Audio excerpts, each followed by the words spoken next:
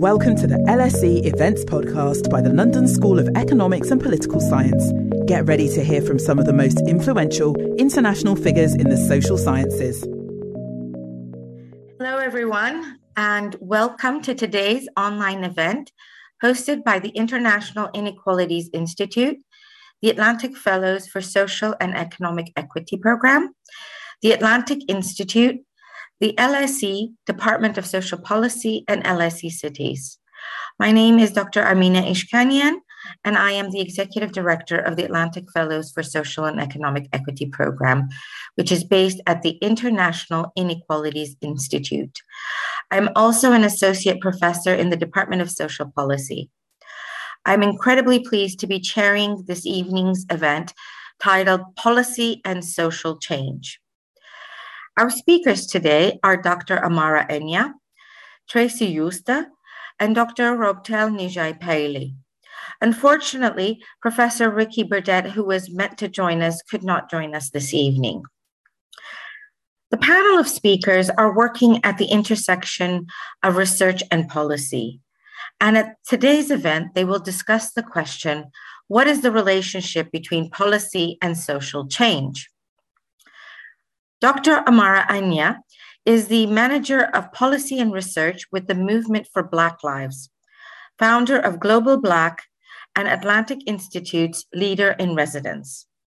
Tracy Jooste is a Senior Atlantic Fellow for Social and Economic Equity with expertise in urban governance, water, sanitation, and housing policy. And she is also an Atlantic Institute Leader in Residence. Dr. Robtel Neajai Pailey is an assistant professor in international social and public policy at the Department of Social Policy at the LSE, and she is a faculty associate at the International Inequalities Institute. Please note that we have a live captioner and British Sign Language interpreters at today's event. To activate the captions, please click the CC button at the bottom of your screens. You can also access larger captions by using the link that has been posted in the chat box. If you wish to make use of the BSL interpretation, please pin the two interpreters to your screen. To do this, please hover over each of their videos and click the three dots and select pin. This event will run for around an hour and 30 minutes from 6:30 to 8 p.m. Our speakers will present for around an hour and have a discussion amongst themselves, and then I will open the floor for questions from the audience. We'll have approximately 30 minutes for questions. If you would like to ask a question to our speakers, please use the Q&A box at the bottom of your screens, and we would be grateful if you would state your name and affiliation where possible. So I'm now going to hand over to Tracy and Amara to begin their presentation. I'm very much looking forward to hearing your talk. Thanks so much, Amina. I'm going to just share my screen and I will kick us off with the presentation. Just in a second. Okay, so thanks everyone for having us here today. Amara and I are going to share insights from a research project that we did for the Atlantic Institute in our capacity as leaders in residence for policy change. Our work for the Institute was focused on understanding how Atlantic Fellows engage with policy change, and in particular how the Atlantic Institute can support fellows in their work across various sectors and in their communities. So it's a very specific viewpoint that we doing research on this topic of policy change. And for those of you who are not familiar with the Atlantic Institute, the Institute is the custodian and catalyst of 7 Atlantic Fellowship programs around the globe, all focused on building capacity and investing resources into practitioners, researchers, academics, activists who are leading change in their respective communities. So some of the primary research questions we grappled with or engaged with when we're speaking to fellows was really about how fellows engage with the levers of power for policy change, understanding who they engage in the efforts to effect policy change, and then what tools, resources, and skills they need to enable policy change. Fundamentally, the process was really about grappling this question about how policy change happens, which is a question which all of us, I think, working in the development sector confront in our work. And it was really important for us to understand with this community specifically that have been part of this fellowship, what their experiences and learnings are. So as part of this process, we conducted extensive qualitative research, speaking to fellows across the 7 programs. We spoke to the fellowship program directors across the programs, and then the Atlantic Institute staff as well, to get a really rich sense of fellows' experiences, and then what is needed to really catapult their work to the next level as individuals and as a community. So just in terms of the 7 fellowship programs, they cover different sectors, and this is just gives you a sense of where they're located around the globe. There's a big focus on health, brain health, health equity, racial equity, social and economic equity. And this community is growing each year. At this point, there's 583 fellows, and they are incredibly diverse. And that diversity was a really important part of the process for us, because we realized that with that level of diversity, there's so many rich experiences, but it doesn't make it a bit harder to find what those common ground aspects are in terms of the fellows' work and in terms of what they need in order to do their work better. So that was a really interesting part of this process for us to grapple with that diversity, to draw the value from it, but then also to find places really where fellows can find synergy in their work around policy change. And all of this is towards one goal, which is equity across various sectors. So one of the first questions we posed to fellows in our interviews is what policy change means to them. And across the board, most of the fellows started the discussion by referencing how policy can be exclusionary. And sometimes that's by design. Government in particular sometimes doesn't want people to know how policies are developed. They don't necessarily want them to know how decisions are made behind the veil of government. And so these exclusionary processes was identified by many fellows as the source of the problem. And for that reason, the space where change really needs to start. So looking at those processes, looking at ways of making them more accessible and less elite and exclusionary. One of the other things that came up in our conversations was just how there are certain connotations with public policy and social change. It's not safe to assume that policy change is always for the greater good. And so it's really important to dig beneath the surface and interrogate some of the details of policies when we're working in this space. So with that in mind, many of the fellows in our community are focused on not only policy outcomes and outputs, but really how policy is developed. So focus on themselves leading change for processes which are more inclusive, which focus on devolving power to communities who are most influenced by policies. And often those are people who are left out of these decisions. Fellows have told us policy fundamentally is about people. So it's their mission to bring those processes not only closer to the people in a way that is just consultative, but really about meaningful engagement. I can speak from my own experience working in South Africa around water and sanitation policies. More and more we see government putting barriers in place for people to access information about the budget. So insisting that we follow a legal application process to get information, which otherwise should be public information. And so a big part of my work is also focused on making information about budgets and policies available, particularly to the urban poor, so that they understand not only their rights, but how they can influence change in their own communities. And I think that's very much the focus of many of the fellows we spoke to as well. And then fellows identified that there are many pathways to policy change. There's not a blueprint, there's not one way to do this. For many of them, they're using a combination of strategies. From very direct advocacy measures where they are meeting with decision makers and bringing communities to be able to engage directly with decision makers about policy decisions which affect their own well-being, but they're also using indirect ways to influence policy, social media, mainstream media, for example, research, to build up evidence in support of their social justice agendas.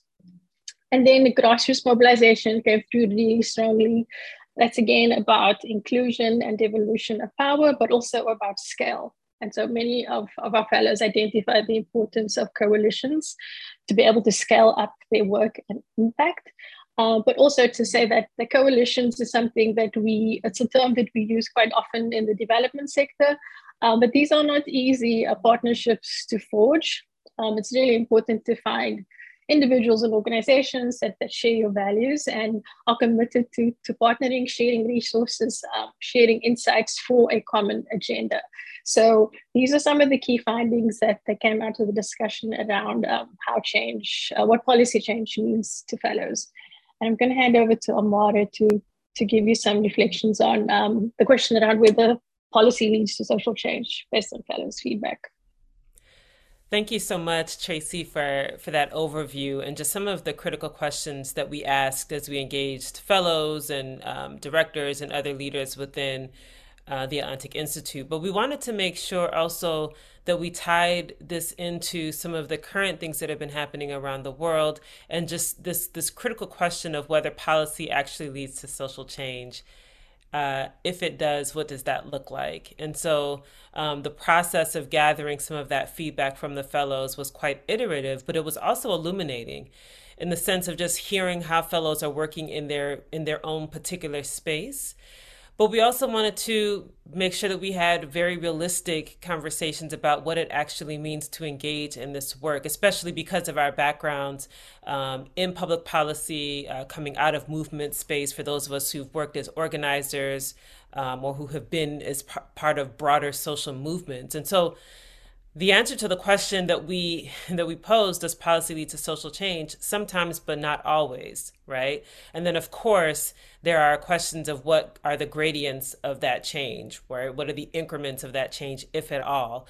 And a large part of this is because there are factors outside of our control that have a big influence. We're living through one of them, a global pandemic, which none of us could have predicted, at least I couldn't have predicted what happened. And yet it has had a profound effect on every aspect of life, something that was completely out of our control. We also have talked about political shifts, technology, wars.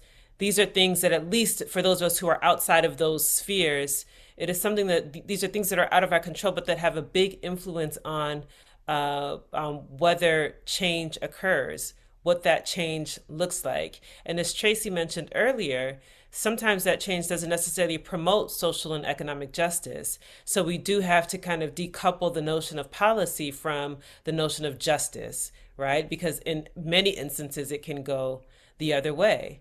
And so we talked about the different influences of power: visible power, hidden power, invisible power. And this is because you really can't have a conversation about policy and policy change without talking about the power dynamics. Who is able to assert their power in a space? Who has access to the corridors of power in a space? These are the real questions that fellows who are doing this work in their day-to-day lives have to grapple with. And so when we're talking about social change, we cannot do so without engaging these different aspects of power. Also, timing was another factor that is absolutely critical. So again, thinking about the things that are out of our control, but also there are things like elections, for example, that can have an influence on the ability to enact social change measures. If the environment is politically conducive and an election is coming up, that's oftentimes an opportunity for people to really ramp up their efforts or to take advantage of the enthusiasm or the attention around an election, for example, to advance a particular cause. So timing is absolutely critical when it comes to thinking about whether policy can lead to social change. And so the question becomes, how do we better understand what those critical timeframes are? How do we take advantage of them to advance a policy or an advocacy agenda? And then you'll see one of the quotes: you have to keep track of, navigate and understand the many moving parts and people involved in the policymaking process. This is something that came directly from the fellows that we engaged. We also wanted to shed some insight on what policy failures look like. Again, tying this back into the real world experiences of the fellows and what's happening broadly. So what do those policy failures look like? Much of policy change is about correcting historical policy failures. This is because of this notion of the lag. So when a policy is implemented, it doesn't mean that the results are going to be seen immediately. There are actually a number of examples of this. So right now, for example, in Chicago, we have a big issue that is front and center about violence. And you'll see a lot of measures that are put in place now can be very reactionary. So the default will be to police or policing and police infrastructure. But really, there were a number of policies tied to getting rid of or eliminating public housing 20 years ago. There are policies that are tied to when the city closed down several mental health clinics over 10 years ago. There are so many different policies that were actually implemented years and even a generation ago that are manifesting presently in what we see in our city. And so understanding that the correction of historical policy failures, sometimes those policy failures don't manifest until later on. And so it's important for us to have that in the back of our minds. Also, the notion of incremental change and the other notion of how can we create a sense of urgency. And so this is oftentimes plays out in political discussions where you have those of us who happen to be more on the radical side and really pushing for transformational change on a short time scale versus those who push for incremental change, little by little, bit by bit. And so the question that came up in a lot of our conversations is, how do we create a sense of urgency? We're actually experiencing this again for those who are following the news of these school shootings that have unfortunately just been endemic in the United States, where we have gun control legislation that has been debated ad nauseum just for years and years and years. And now we had this just tragic situation where 19 children killed, 2 adults killed at an elementary school in Texas. There's a sense of urgency, right? That event, that instance of tragedy has created a sense of urgency that has sort of sparked what otherwise had been a pretty static state of the gun legislation and these debates about what gun laws should be and gun control and so on and so forth.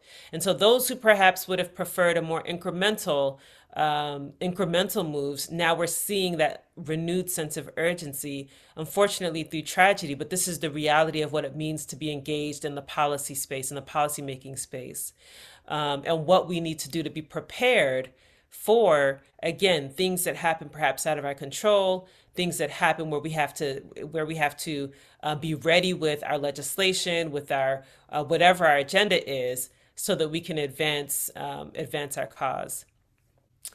So for policy change to achieve equitable outcomes, cultural and behavioral shifts are also needed. And this was really, really important. In order for any policy changes to be able to be implemented, people have to think differently, right? So they have to feel differently about a particular thing.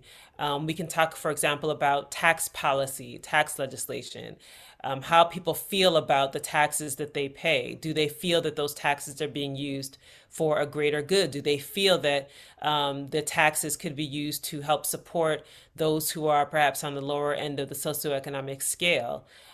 If those cultural and behavioral shifts don't happen, it can make implementation of a certain policy or policies a lot more difficult. And so we can't just focus on the legislation itself, or whether it's an ordinance or a bill or whatever it is. We also have to focus on what does it take to create the behavioral and the cultural shifts to create a landscape that is conducive for the kind of policy change that we're pushing for. So that is absolutely important.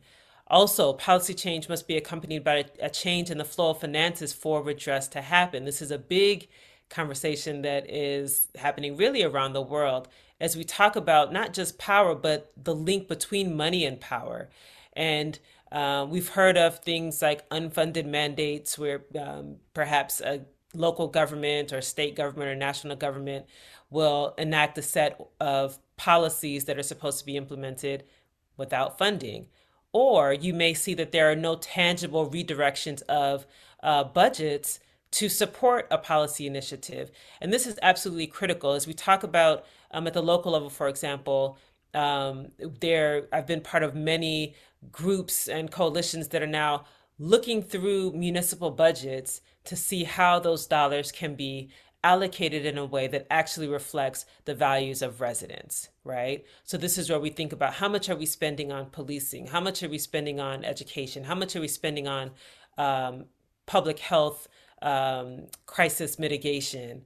And actually going through to say, this is how we can be allocating these resources differently so that the funding and the financing matches the values.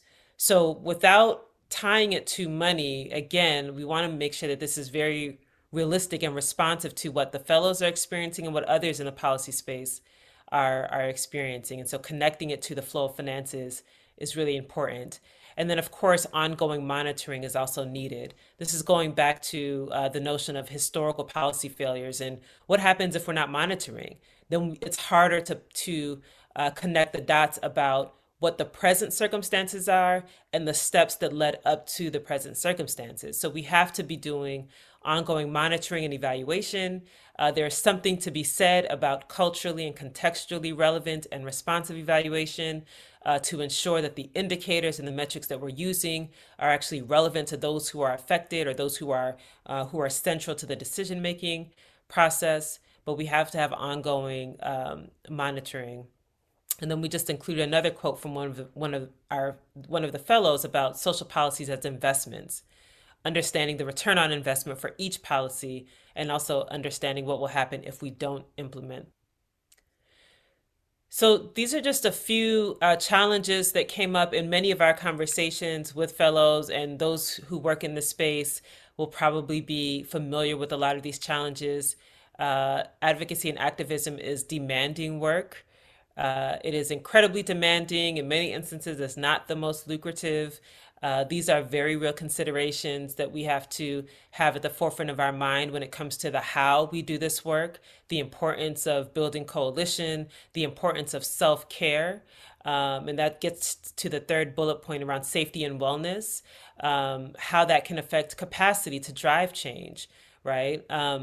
In some contexts, it's also dangerous. Several of the fellows are doing their work in incredibly precarious circumstances, whether it's because of civil unrest, governmental unrest or upheaval. We have fellows that are in conflict zones. And so we can't underestimate that this work it's not just, people sitting behind a computer in an office. In many contexts, it's quite dangerous. And so how do we factor that into decision making around what change can actually look like?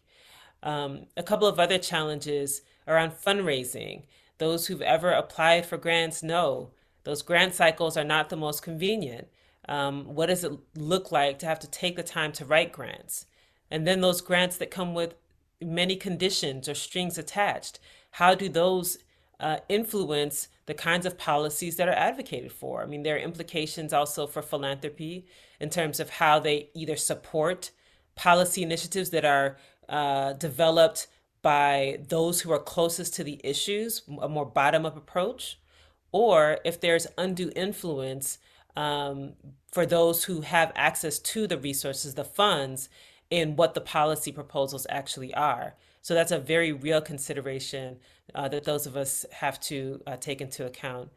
And then the last bullet point is just, what does resilience look like in this context? How do we take care of ourselves at the individual level, which we can't underestimate, especially because of the demanding nature of this work, but also our communities? How do we take care of each other? How do we persist, understanding that sometimes the arc is very long in terms of when a policy actually is implemented and the work that it takes to get there? It can be years, right?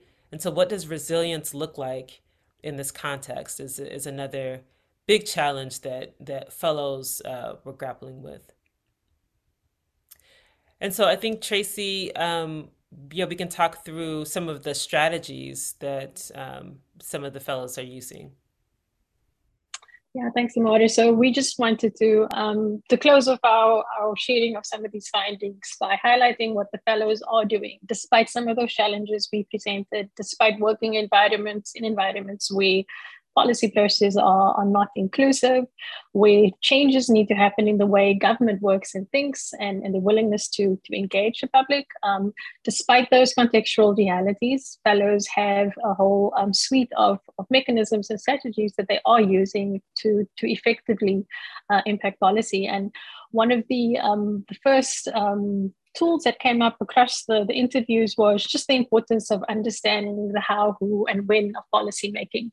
So arming oneself with as much information about how budgets work, for example, who makes decisions, what is the role of your local political representative versus a provincial or national representative, understanding the way funding flows from a budget directly to your household or your community, understanding who to influence and when to influence them. Amara's touched on issues of timing, which has been really critical.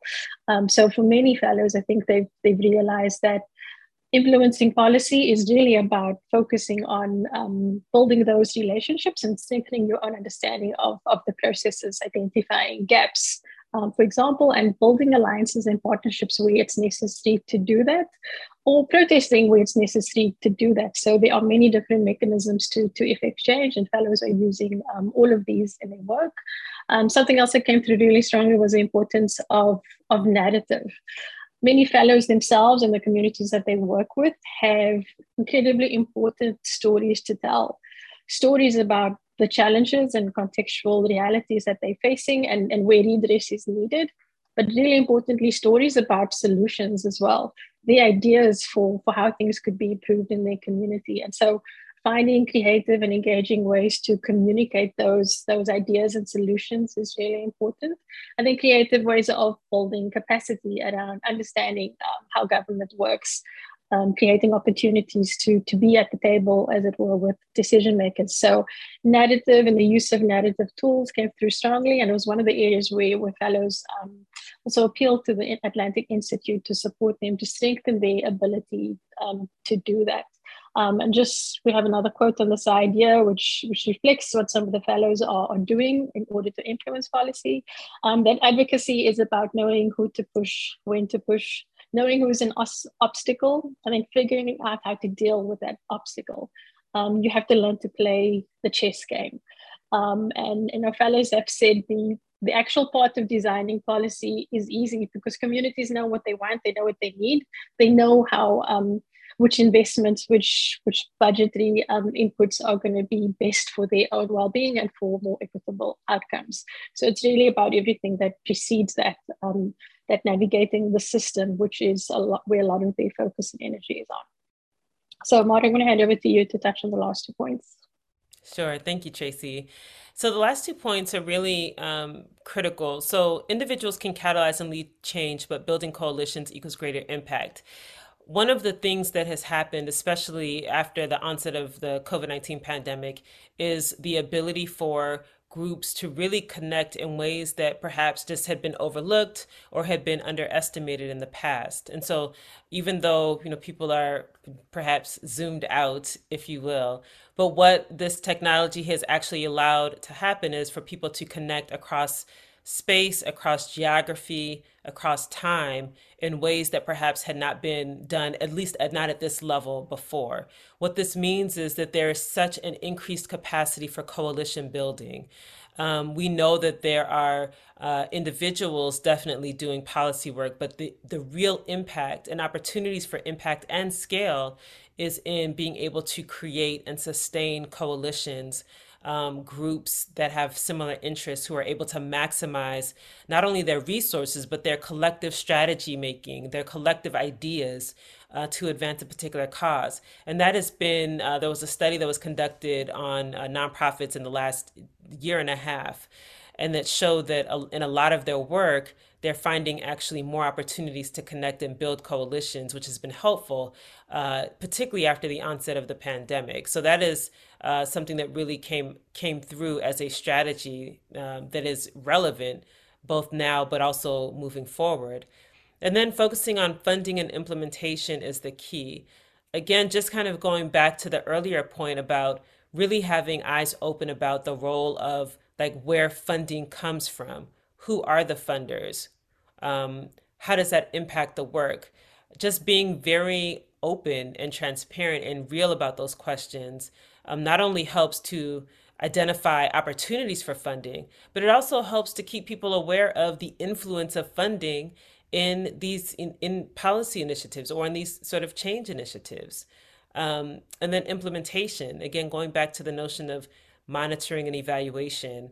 One of the big challenges that came out, I remember is in one of our conversations, and actually quite a few of the conversations, where it's not the development of the policy, it's the implementation is where the rubber meets the road. The implementation is where the impact can actually be felt. The implementation is what determines the effectiveness of a policy and change initiative. And the monitoring will allow us to see if we're on the right track, right? Because we know, those of us who've been in the space know that you don't just pass the law, pass the ordinance, and everyone goes home.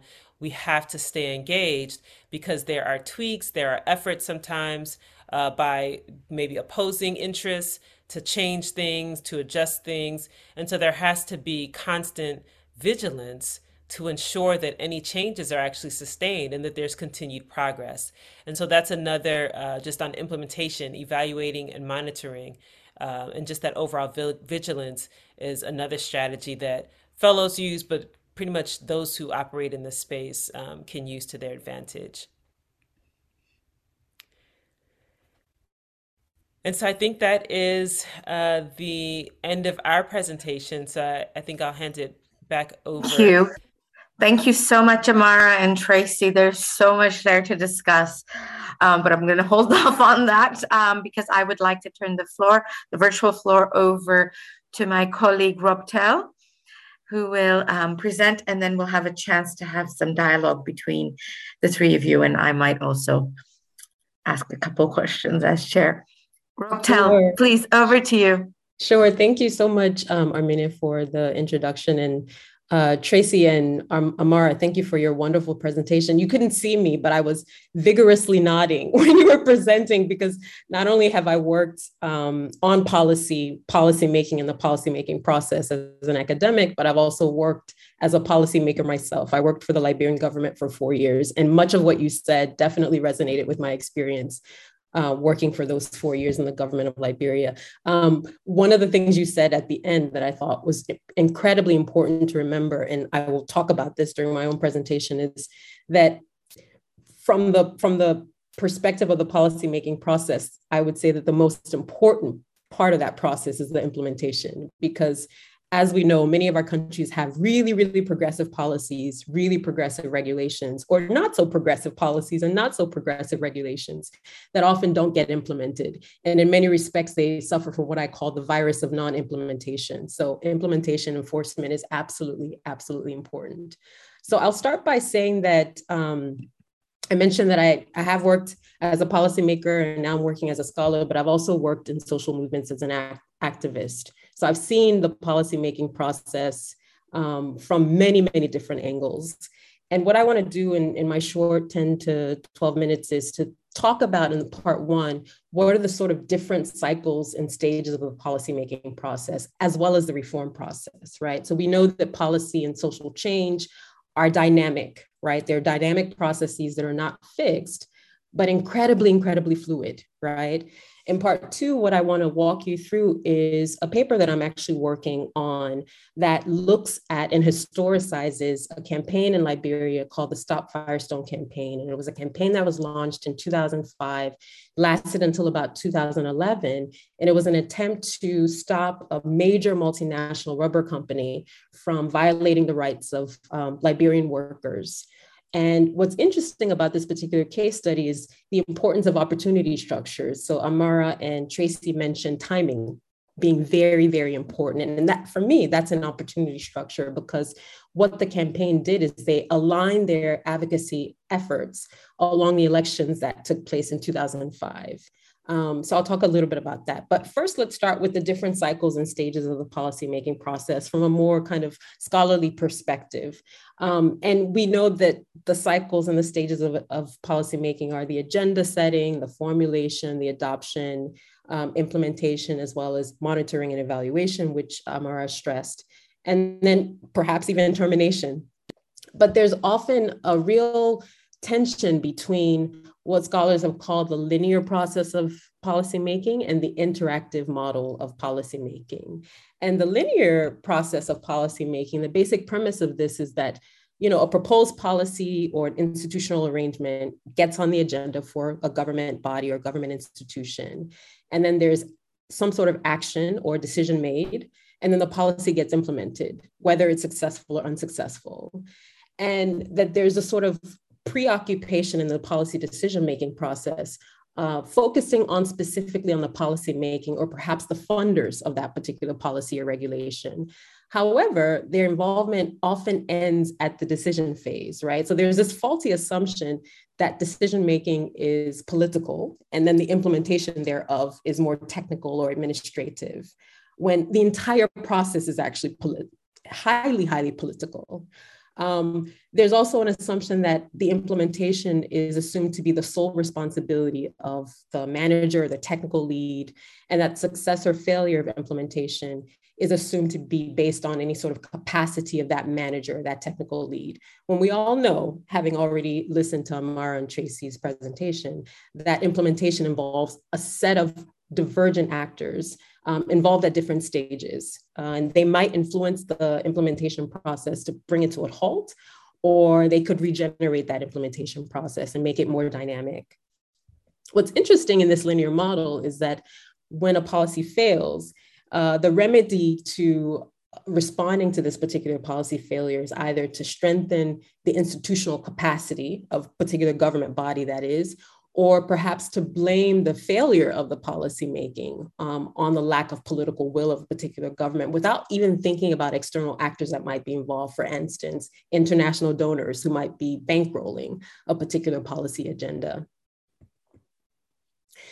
In this linear model, some people often assume that the linear model is perhaps the only model worth pursuing. Yet, we've already heard that the real work of actually turning reform or turning social change into a sort of reality, or turning policymaking into reality or reform, is at the implementation stage, right? That, I believe, is probably the most complicated, nuanced, and important stage of the policymaking process. Now, why is that? Because policy implementation is interactive. It's an ongoing process of negotiation between policymakers, yes, decision makers, that is, managers, so the implementers, but then also a negotiation with the people who are going to be affected by these policies. And it reminds me of development sociologist Norman Long, who talks about the fact that there's something called actor-oriented analysis. And he's speaking about this actor-oriented analysis within the context of a development ecosystem that has some sort of policy implications. And he says that even the seemingly marginalized actors within a particular development ecosystem or policy agenda have the capacity, the knowledgeability, the wherewithal to influence the policy agenda, whether it's at the agenda setting or even the implementation process. And they also have the knowledgeability as well as the capacity to subvert sometimes the best laid plans of those who might be seemingly more powerful in a particular development ecosystem or a policy ecosystem. So it's important to remember that this process it's an ongoing process of dynamism. It's an ongoing process of negotiation. And even the most subjugated or seemingly subjugated or marginalized actors have an important role to play. And they also have sometimes more power than those who might seemingly be more powerful or influential in a particular ecosystem. Now let's move to the interactive model of policymaking, which is a model that I think is much more dynamic than the linear model for a number of reasons. So in this interactive model, the premise is that there's a state of equilibrium in a policy environment, right? And efforts to change this policy will upset this equilibrium for a number of different actors because their agendas may not necessarily be at the forefront. And it elicits a certain response or reaction from people affected by the proposed change. And this response can be positive, but it can also be negative and reactive. We also know from this interactive model that the policy decision process should be seen as a series of both formal as well as informal stages. And I want to stress the informal stages because it's sort of the back room discussions that are held during the policymaking process that influence the policymaking process more than the formal, rooms, meetings where people have actual communiques or official kind of discussions. So it's those informal stages of the policymaking process that are equally as important as the set of formal stages of the policymaking process. Now, this involves numerous actors, not a single point with a single decision maker. This is an important aspect of the interactive model. The interactive model also says that the policy agenda represents a quote unquote stockpile of proposed changes. Now, some changes might be acted upon, but others are not. And this is mostly because of the preferences or the perceptions and actions of policy elites, but also other actors who may, again, be seemingly less powerful than those policy elites. And it's important to think about the appreciation of the political as well as the economic environment that they face at a particular time. In this interactive model, the proposed policy reform can be altered, and it can even be reversed at any stage, depending on the reactions or responses of different actors, whether they be the policymakers themselves or those who are impacted by the policy. And then last but certainly not least, central to understanding the sort of outcomes of policy implementation or policy change is how some interests are more effective at influencing high-level government officials than others are, depending on the different tactics that are employed. And these managers and implementers who control the resources, so who control the purse strings. One of the important questions that policymakers will ask is, ultimately, money matters, who's going to fund this? And not just fund it initially, but throughout the entire process of implementation. What's interesting is that there are two kinds of possibilities in the reform cycle. So if there's a strong reaction to policy reforms that are likely to occur in what scholars will call the public arena, so the public sphere, the public space. And this usually is likely to occur, or reform or reactions to policy reforms are likely to occur in the public arena if the cost or the benefit of the reform has a direct impact on the public or is politically influential amongst these groups. So we think about, in the case of Liberia, where I do most of my research, there was a proposed policy reform to increase the price of rice in the 1970s. And rice is a staple crop in Liberia. So this created or elicited a visceral response by the public.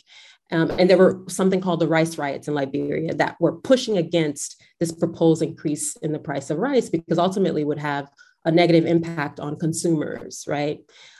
There's a strong reaction to policy reforms are likely to occur in the public arena, in the public sphere, if the public is actually required to help implement the reform, or if the full impact of change is actually immediately visible to them, right?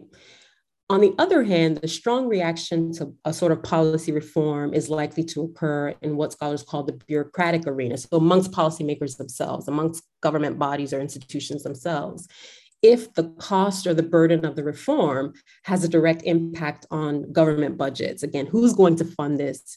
Who's going to provide the funding to actually drive change in this particular way? A strong reaction to policy reforms are also likely to occur in the bureaucratic arena, in the public arena, the public sphere, if the reform requires a long time commitment to implement, right? So if there's a potential conflict or resistance, this is likely to emerge if the strong reaction to policy reforms occur in this bureaucratic arena.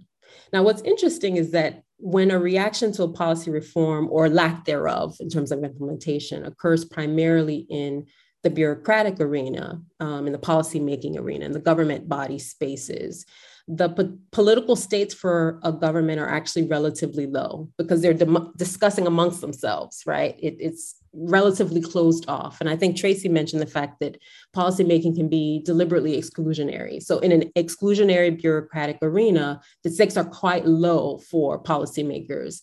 However, if a strong reaction to reform or lack thereof occurs primarily in the so-called public sphere, the public arena, the political stakes for the government are very, very high, because at that point, it's no longer an exclusionary, myopic discussion amongst bureaucrats. So we can think about examples of this in the case of, for instance, the Black Lives Matter movement that really had a sort of resurgence in 2020 following the death or the murder of George Floyd, in which people just went on the streets and they were protesting gun violence, they were protesting police brutality, and insisting that their government officials, that their representatives do something about this. We can also see examples from what a number of activists in North Africa called the revolution of dignity. So we don't say the Arab Spring because that's not a term that people in North Africa use, but the revolutions of dignity in places like Tunisia, so forth and so on, Algeria, that actually ousted heads of state that had been entrenched, and many of them supported by Western forces for a number of years. So Hosni Mubarak, for instance, in Egypt, so forth and so on. So people, again, went to the streets and they were protesting quite viscerally the idea that these heads of state were taking away their dignity, and the insistence that they retain their dignity or they get their dignity back. The third example that I want to give is the case study of the Stop Firestone campaign in Liberia, in which Liberian activists, both from Liberia itself, in the country, domestic activists, as well as diasporic activists, were fighting for legibility, citizenship legibility, and holding this multinational corporation accountable. So for people who are not familiar with Firestone in Liberia, Firestone Liberia is the largest industrial rubber plantation in the world. Liberia signed a lease agreement with Firestone in 1920 for a 99-year agreement for 1 million acres of land that was leased at about 6 cents per acre, which is abysmal when you think about the government revenue that wasn't necessarily taken up by the Liberian government. So there was a campaign called the Stop Firestone campaign that emerged in 2005. And the intention was to hold Firestone accountable, this rubber multinational accountable. The campaign was supported by Liberians in the country as well as Liberians abroad, who galvanized a social media campaign. They held Liberian government officials accountable through lobbying, through activism, through advocacy. And this follows a long history of decades of industrial action by Firestone workers on the plantation from the 1950s all the way to the 1990s. What's interesting is that 2005 was an election year for Liberia. Liberia had just ended 14-year protracted armed conflict, and this would have been the second post-war election. So the advocates and the activists from Liberia and those who were advocating from transnational spaces in the United States, particularly Washington, D.C., had access to policymakers on Capitol Hill in Washington, D.C., but also in Monrovia. And what they did was they launched this campaign, which was largely a social movement, but they also followed the legal parameters. So they launched something called the 2005 Alien Torts Claim Act. And for people who are not familiar with Alien Torts Claim, it basically is a law that allows people outside of the United States to hold US companies accountable for any sort of human rights abuses that they might endure or committed abroad. Now, what was interesting is that the timing of this suit coincided with the elections in Liberia, right? So some of the violations that Firestone was being accused of were using child labor, clearly a violation of Liberian labor laws, environmental degradation. So what Firestone allegedly did was to dump toxins in the Farmington River, which was the only water source for workers on the plantation. In 2008, so Liberia had elections in 2005. Ellen Johnson Sirleaf, the first elected woman head of state in Africa as well as Liberia, was elected. And this particular suit was a thorn in her flesh, in her administration's flesh, because there was so much advocacy against Firestone. Firestone at the time was the largest private sector employer and continues to be the largest private sector employer in Liberia. So what the government of Liberia did was interface with these advocates and activists, both in Liberia. Many of them were Firestone workers or former Firestone workers who were part of the union, as well as the transnational Liberian actors who were working from Washington, D.C. and other spaces in the United States. And they sat down together and came up with some sort of concession renegotiated agreement. And this eventually transformed into the 2008 revised concession agreement between the government of Liberia and Firestone, the first major renegotiated concession agreement in the post-war moment in Liberia. So there were a series of different stipulations in this particular renegotiated agreement based on the demands of the Stop Firestone campaign, for instance. And I would argue, and I'm trying to argue in this article, that it was a Stop Firestone campaign that catalyzed this particular renegotiated agreement. So a number of things that were stipulated. So the first was the Firestone had to invest in a rubber wood factory that would be used for exporting rubber goods from Liberia instead of Liberia exporting raw latex, for instance, right? As well as for domestic use. Firestone, according to the agreement, had to pay $2 per acre per year for the leased land, as opposed to the 50 cents per acre that they were paying before the agreement was negotiated. Firestone also had to maintain a workforce of at least 50% Liberian staff. And at some point, 5 or 6 years later, at least 50% Liberians in management roles, which was really, really important because many of the management roles were held by so-called expats.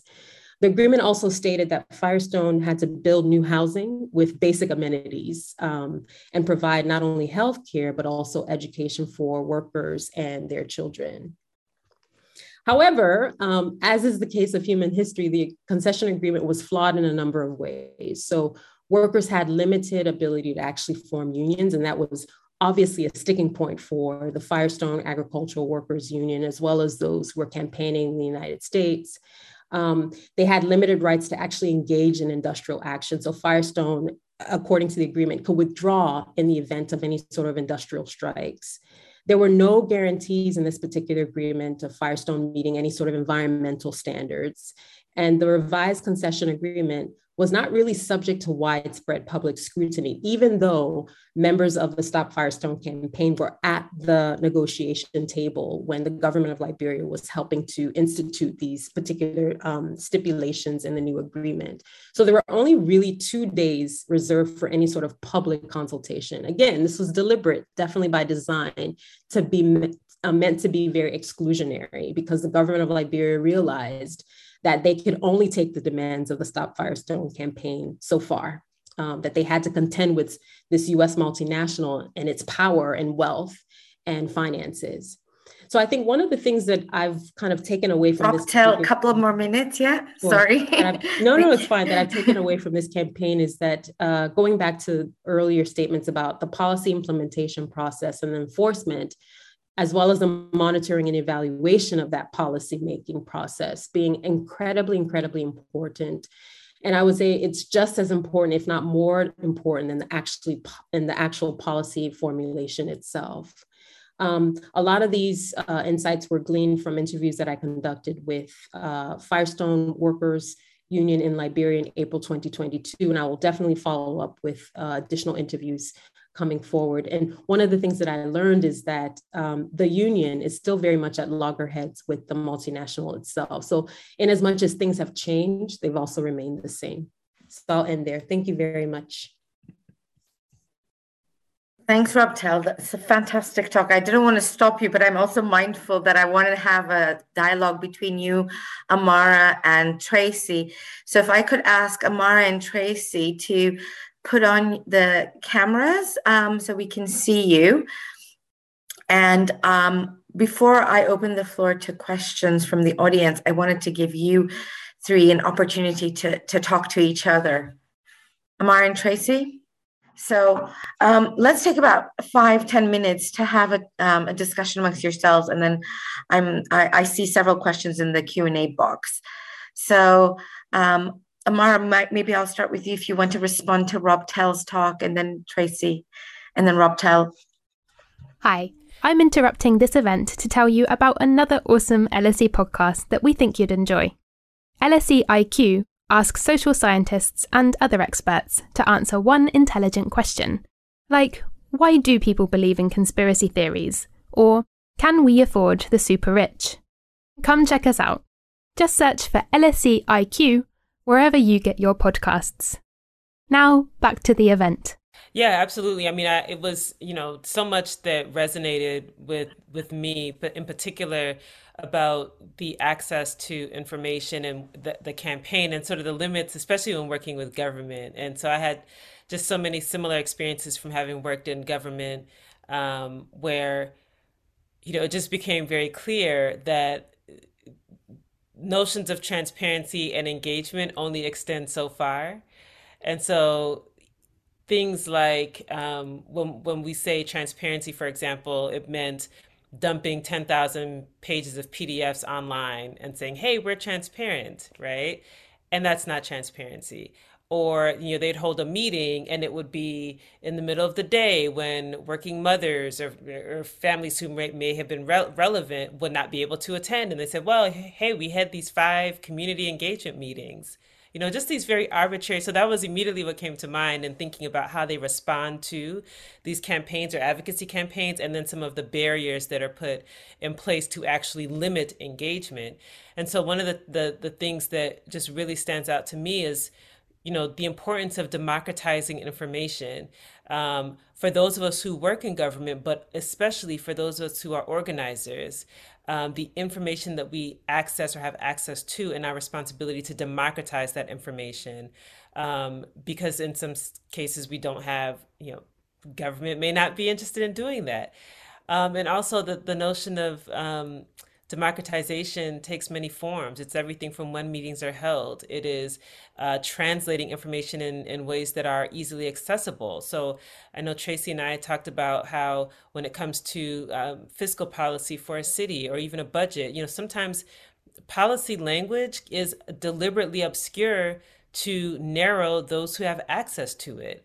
And so we have to be very conscious of that the language that is used, the jargon and terminology that is used, there are simple ways that we can convey this information. And democratizing means translating this information in a way that is easily accessible to those who are going to be impacted. So those are just a couple of things that came to mind. I was just kind of laughing because it's just so many similarities in dealing with government and some of the obvious ploys that are used to inhibit change that we have to work around. Thanks, Amara, for those reflections. Yeah, translating policy jargon is a task in itself. Tracy, do you want to share reflections before I hand over to Robtel? Yeah, thanks, Robtel. I was very excited when you put the emphasis on implementation, because that's very much the space I'm working, and it's been a bit of a journey for me. So like you, I also worked in government leading policy development. And the last few years I've been working in civil society and advocacy. And I have to say, it was only when I sort of ventured into that space that I really understood the importance of implementation. And so that's very much the level at which my work in South Africa, working with informal settlement communities is focused on. And one of the things I just wanted to hear from your experiences around how to keep communities, residents, and ourselves motivated and engaged when change is so slow. And particularly when things regress. We've touched a little bit on policy failures. And through your story, you've shared a bit about how, communities and advocates needed to adapt in response to instances where they didn't get the impact that they wanted. And so this is constant shifting, playing the chess game, as one of our fellows said. And so much of the work that me and my colleagues are doing in South Africa, working with grassroots organizations and communities across informal settlements, is actually focused on that, on people's sort of will, the energy, keeping them engaged. So in South Africa, with water and sanitation, government often uses this language of informal settlements being temporary, but many of them have been there for decades now, and there's nothing temporary about them. So keeping communities constantly engaged and I guess having a faith that things will happen, and a faith and a belief in the agency to be able to impact that change is very much a big part of what we do on a daily basis. And also for ourselves, to be quite honest. I mean, we discussed some of the challenges associated with this work. And I think for me personally, the sense of solidarity, being part of this community has been an important part of what's kept me motivated. And then also just, I've sort of, my framing is that we're just eating the elephant one bite at a time. So those small changes is what keeps me going, and just understanding that every small change contributes to a bigger impact one way or another. But I'd love to hear your experiences around that and your learnings from your work as well. Thanks, Tracy. Robtel? Yeah, I mean, I think those are really, really great comments. Thanks for the feeding back. What I've observed is one of the most difficult elements of the change-making process is when governments turn over. So you've got a policy that's not necessarily institutionalized. So it's not embedded in a constitution or something that can't just be wiped away by the next administration. So how do you maintain continuity when there isn't none, when there isn't continuity in a particular regime? So if there's a regime change, it's almost like you have to start all over again. And that's probably one of the most frustrating aspects of being engaged, like as much as you possibly can in the policymaking process. And I found that throughout the Stop Firestone campaign, from one administration to another, there seemed to be a lag in terms of momentum. And I find that the morale around the campaign has dissipated significantly since 2011, where people just feel like there's not much I can do. So I think that's the most difficult part. What I also wanted to mention is, Tracy mentioned something, I mean, I think it was Amara who mentioned something about the difficulty of translating the policy jargon into an accessible language that just anyone can access. And I think sometimes the onus is on those of us who are researchers as well to do the same, translating our own scholarly jargon into a language that policymakers can use, especially if we're collecting data that's important for the sort of evidence base that will feed into the policymaking process. So I always tell this funny story where I was doing work on citizenship within the context of West Africa and Liberia specifically. And I was so excited because I'd gotten my first article published on this particular project. And I sent it to one of the advisors to the president. And he sent me a message immediately and said, "What is this? Like, I can't even decipher what is it you're trying to say. Can I have a 2-page brief? A policy brief that tells me what are the major issues, recommendations and bullet points." And I had to kind of come back to myself and say, oh yeah, I remember those days of being a policymaker and trying to, stamp out fires every single day. You really don't have the headspace and the mental capacity to try to make sense of a journal article that's just completely inaccessible. So I think, beyond policymakers turning jargon into accessible language is also important for us who work on research related or policy related research to do the same for policymakers. You're here. Totally agree with you. And guilty as charged, I would say. Before I go to the audience in the Q&A, I did have a question to Amara and Tracy, because you were, and maybe Amara more, you were talking about, the wider political and cultural context, which I agree is very important to make those changes. But if you're talking about a context which is so polarized, let's take the United States, right? And you take an issue which is so emotive and so polarizing, such as the gun, access to guns and so forth. How do you work in that kind of context where the narratives you create are going to be completely discounted by those who oppose that? So I was wondering, when you were doing these interviews with the fellows, how are people grappling with the issues of polarization, the lack of empathy, or, where can we even meet to have these conversations, to have that change that we want? I know it's a difficult question. Yeah. I mean, it's a huge, it's huge. I mean, the political climate and the social climate is such that um, there is. So I think a couple of things. One, this is going back to the point about the behavioral and cultural shifts and what it takes to create behavioral and cultural shifts, what it takes to change hearts and minds, and the power of narrative, right? It cannot be overstated. So we're definitely in a time where there is so much polarization, but I think for those who are advocating on an issue, and the other side or other sides may be doing the same thing, but it's important for us to keep in the back of our minds that the clarity of our goal, the power of narrative through those stories, those narratives that actually speak to the human condition. It is why, unfortunately, the tragedy is what spurs the action, right? Sometimes the triumph spurs the action, but in this instance, it's the tragedy that spurs the action.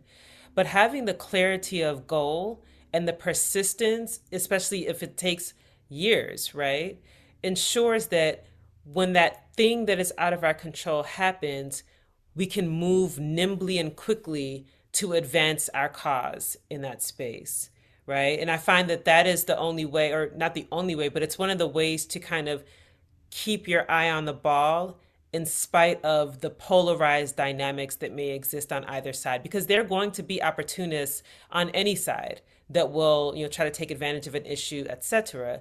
But having clarity of goal, clarity of purpose, continuing to push on the importance of narrative to create the shift in the minds and hearts of people so that they are thinking differently about a particular issue, it creates a landscape that's conducive for the policy agenda to move.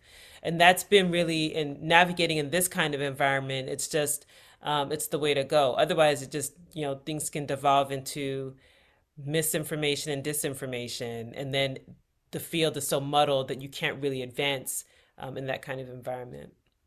Thank you very much. Thank you.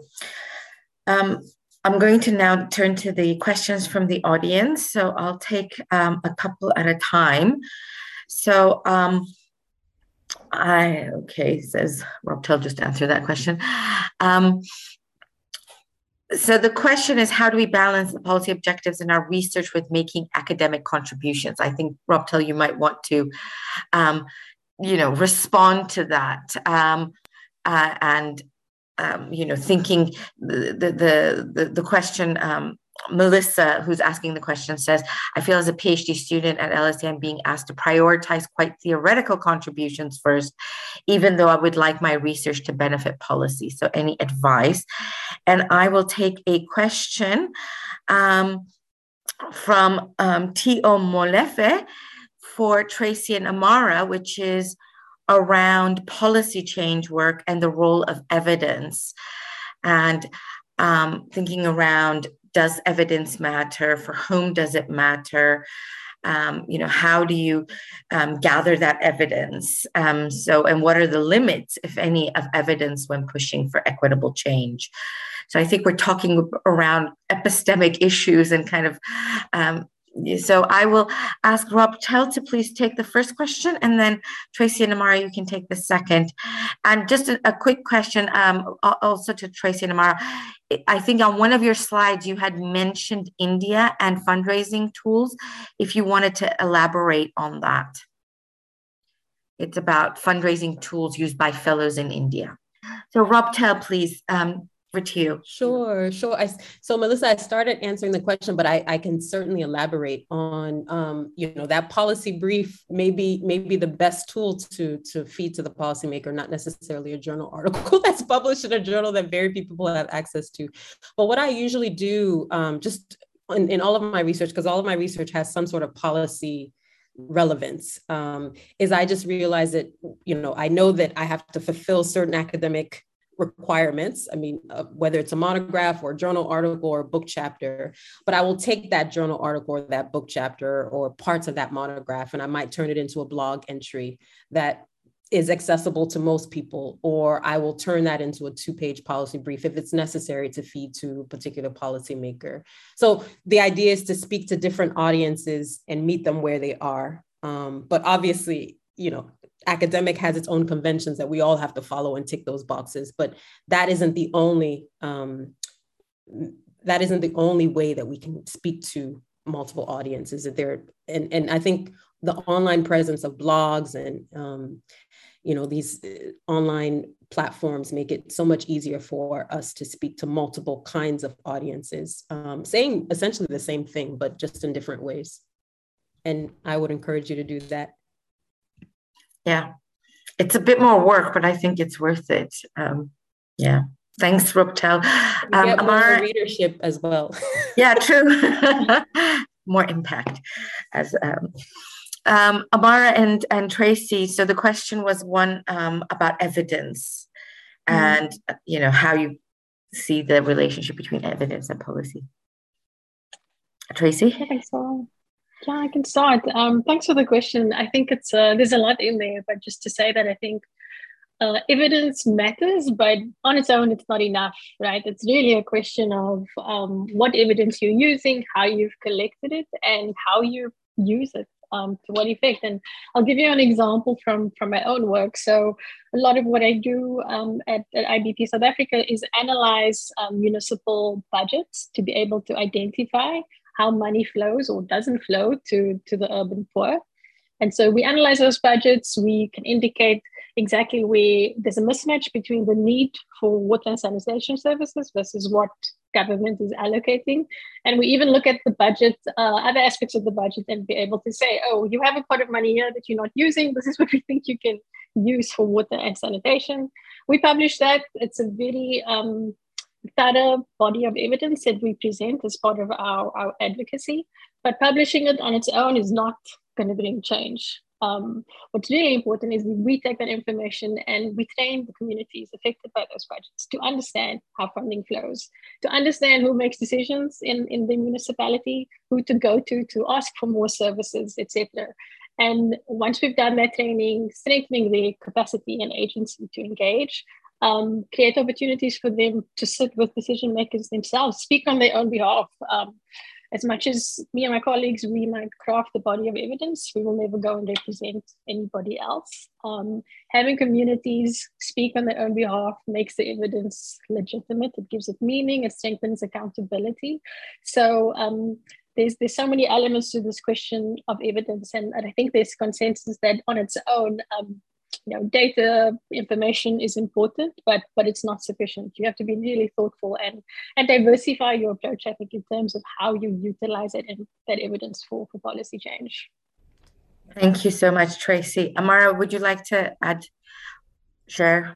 Yeah, no, I think Tracy really answered the question. I think for us to note that oftentimes evidence is conflated with objectivity, and we can't conflate evidence and objectivity or just flatten it, that this evidence is objective, because, as Tracy mentioned, the questions of the who, the how is it collected, who is the evidence collected from, for what purpose, who funded the study that was utilized to collect the evidence. Like, these are questions that will play a role in the outcomes, right? And so as researchers or as policymakers, those are the kind of questions that we have to ask.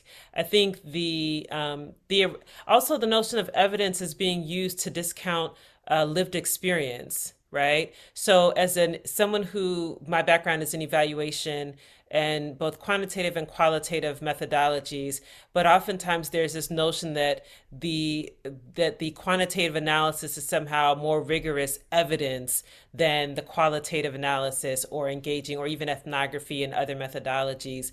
And I think we have to disabuse ourselves of that notion. The questioner asked about a framework, and I often use the culturally and contextually relevant and responsive evaluation framework, because it centers those who are the targets or in the central part of a particular policy or intervention. That those voices, again, the people who are closest to the issues, should be consulted first, should be centered and prioritized in terms of the evaluating of the impact or the effectiveness of a particular intervention. And so that is a framework that I tend to use. It involves both quantitative and qualitative methodologies, but it goes a step further because it's also about the questions that we're asking, right? So it's not just the numbers that we plug in or the data sets that we can sort of distill. It is the questions that we're asking. It is who is asking the questions. It's how the questions are asked, when they are asked. So that framework, I think, is useful, especially when we're talking about what evidence we can use to support a particular intervention or to challenge a particular policy or intervention. Thank you very much. Let me take a few more questions. So we have one from Eliman Bikane. Eliman asks, the challenge is, after great work, how to transform policy briefs into action. What's the best way to influence decision makers who are following a different logic, short-term effect, and not transformative impact? So I think that's a really important question about the different logics and interests perhaps there. There is another question here from Farhat Bano. Says, governments do come up with policies that are socially divisive and derail positive social change. Could you please talk more about that? And I'll take a third question from Adrian Lee. Does the historical entrenchment of social mores and conventions lead to the resistance of policy change? For example, the gun lobby in the United States. So, last time I started off with Robtel. This time I'll start off with Amara and then Robtel, Tracy. And you don't have to answer all of them. You can choose. So we have questions around different issues. So Amara, I don't know which one you'd like to take. Yeah. So I guess I had just kind of a short response to the question of policy of positive social change, and I'm just looking at the question again. And so, the first thought that came to my mind was positive for whom, right? So if it could be positive for me, that would be very not positive, perhaps for government or for whomever the target. And so, how do we, how are we defining what positive social change looks like? And governments, they may come up with policies that are socially divisive, but that government has interests in their ears, right? Some special interests. So even if it may be socially divisive, it may be financially lucrative for special interests, right? So that was just something that quickly came to mind. And then just to briefly touch on the other question about sort of how can you change a policy proposal, I guess, into an action plan? And one of the experiences that stands out in my mind was I was working in city government while doing a PhD program, and it was the worst kind of cognitive dissonance ever because in my day-to-day, it's the emergencies, it's the fires of working in city government, working in the mayor's office. It's the quick responses. It's everything being governed by press release and by press conference. And you don't have the time or the luxury to just think. And then in my PhD program, that was all we were doing was thinking and writing. But it really created a discipline in being able to be concise and really hone in on what's important, both from the research perspective, what is the question we're trying to answer? Breaking things down into parts that are manageable as opposed to the whole thesis or the whole dissertation. And then in city government, how do we respond to the immediate but keeping an eye on the long term? And that's why I always circle back in my work to what are the root causes and thinking about systems rather than treating symptoms, which we often end up doing in the government space. So yeah, that question it brought to mind a very interesting time in life where I felt like two people. Thank you so much for sharing that. That was a very interesting example. Robtel, if I can ask you to unmute. Sure. So I think one of the major sort of important takeaways that I would stress is the importance of befriending and I can't stress this enough, but mid-level bureaucrats. So they're the ones who actually do all the heavy lifting and the work. We think that it's the permanent secretary or the minister or the secretary of state or whatever. It's really those, and having worked as a mid-level bureaucrat, you're the one who brings, in terms of the policy agenda, to its head. You're the one who determines what's important and what's not. And you just feed it to the figurehead, which is the head of the agency or the head of the government institution. So if someone is very, very interested in moving the needle in any sort of policymaking process, I would say make those technocrats, those mid-level bureaucrats, your friends, because they are the ones who are going to bring the important issues to the fore, and insert those important issues and those important considerations into the public, into the policy discourse, and make it actually concretized. And I think the point that was well made earlier about how some policies are incredibly regressive. They're not meant to transform, or they're actually meant to reproduce inequalities for a particular agenda being met.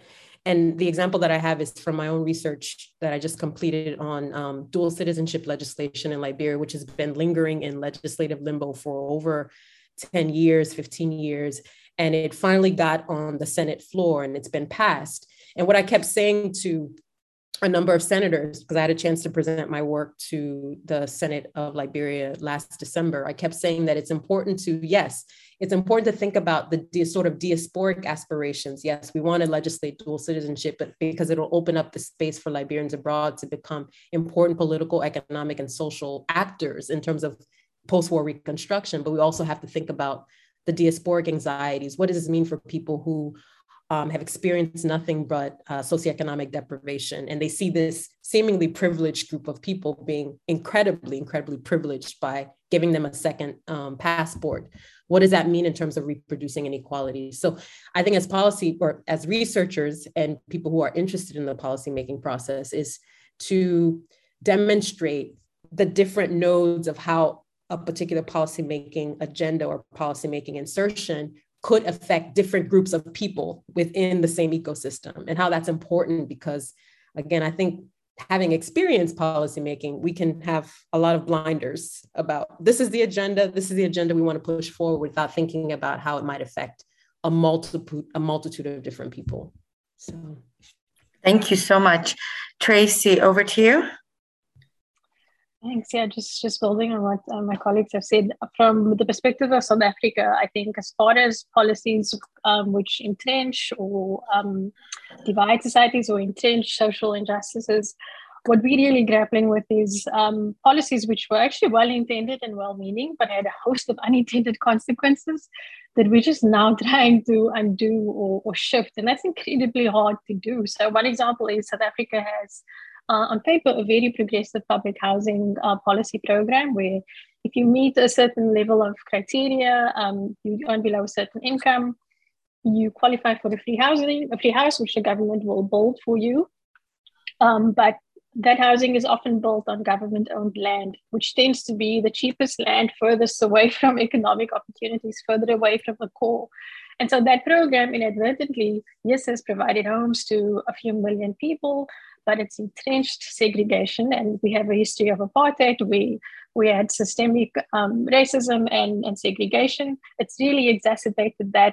It's moved the most vulnerable people even further from economic opportunities. And so trying to undo that is part of the challenge, and maybe part of what Elimani has mentioned here, why government officials do focus on these short-term interventions and investments rather than long-term. And so in terms of, a lot of our advocacy work is around, making friends, building alliances, showing empathy. That goes a long way.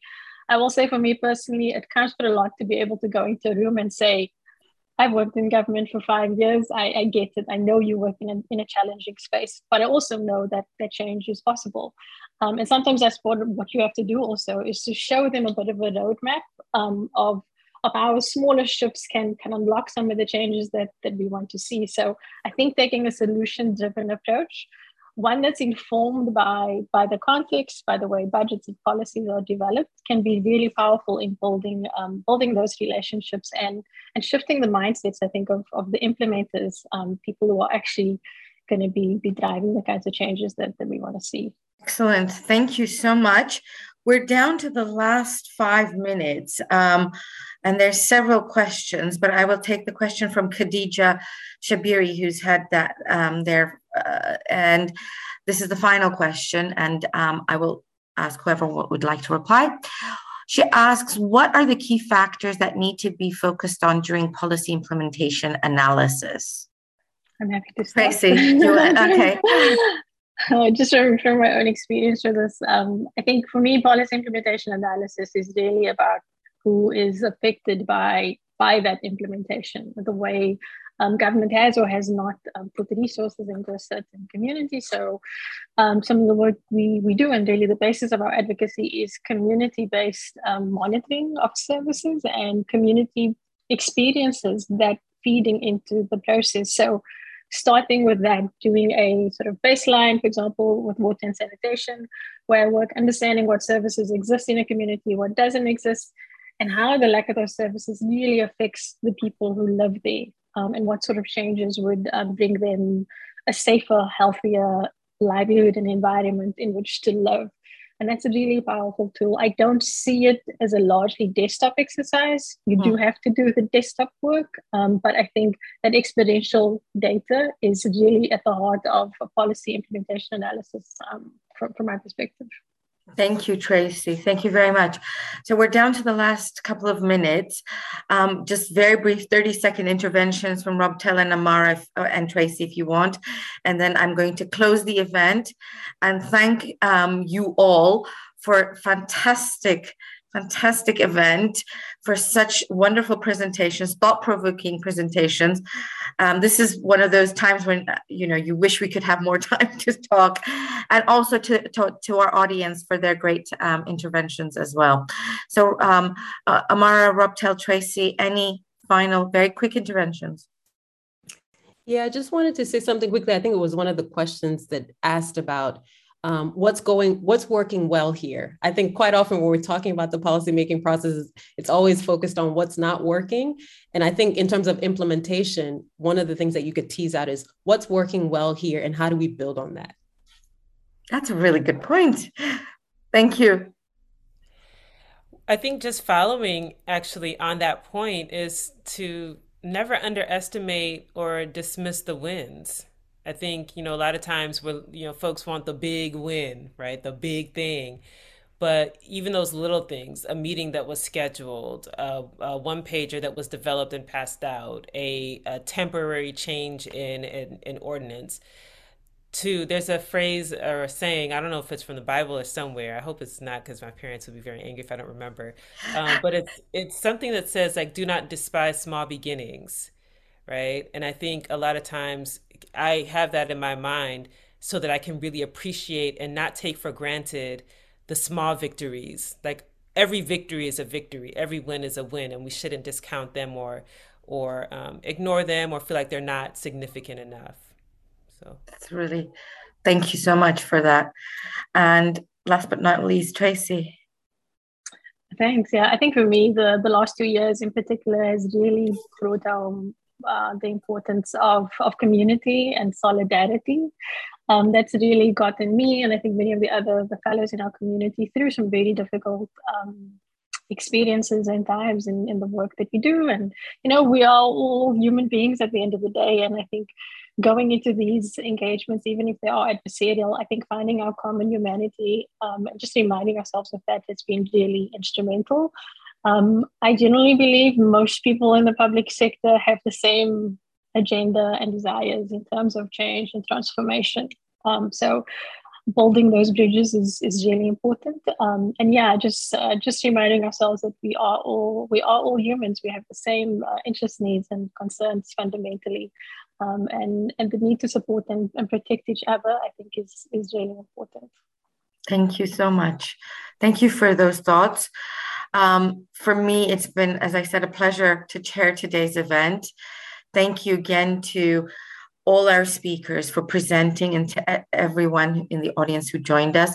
If you'd like to hear more about the LSE's International Inequalities Institute and the Atlantic Fellows for Social and Economic Equity program, please follow the links in the chat. And I bid you a good rest of your day, evening, depending on where you are. If you would like to hear more about our upcoming events, please sign up to our fortnightly newsletter. And the final point I will make is that we have the AFSI keynote lecture for the 2021-2022 academic year happening next week. The title of the talk is Decolonizing Pedagogy, Race, Gender, and Marginal Voices in Higher Education. That will be delivered by Professor Heidi Mirza. And it will take place at 6 p.m. on Tuesday, the 7th of June. If you're interested, please go on to the International Inequalities website for further information. So until we meet again, virtually or otherwise, thank you, goodbye, and stay well. Thank you for listening. You can subscribe to the LSE Events podcast on your favourite podcast app and help other listeners discover us by leaving a review. Visit lse.ac.uk/events to find out what's on next. We hope you join us at another LSE event soon.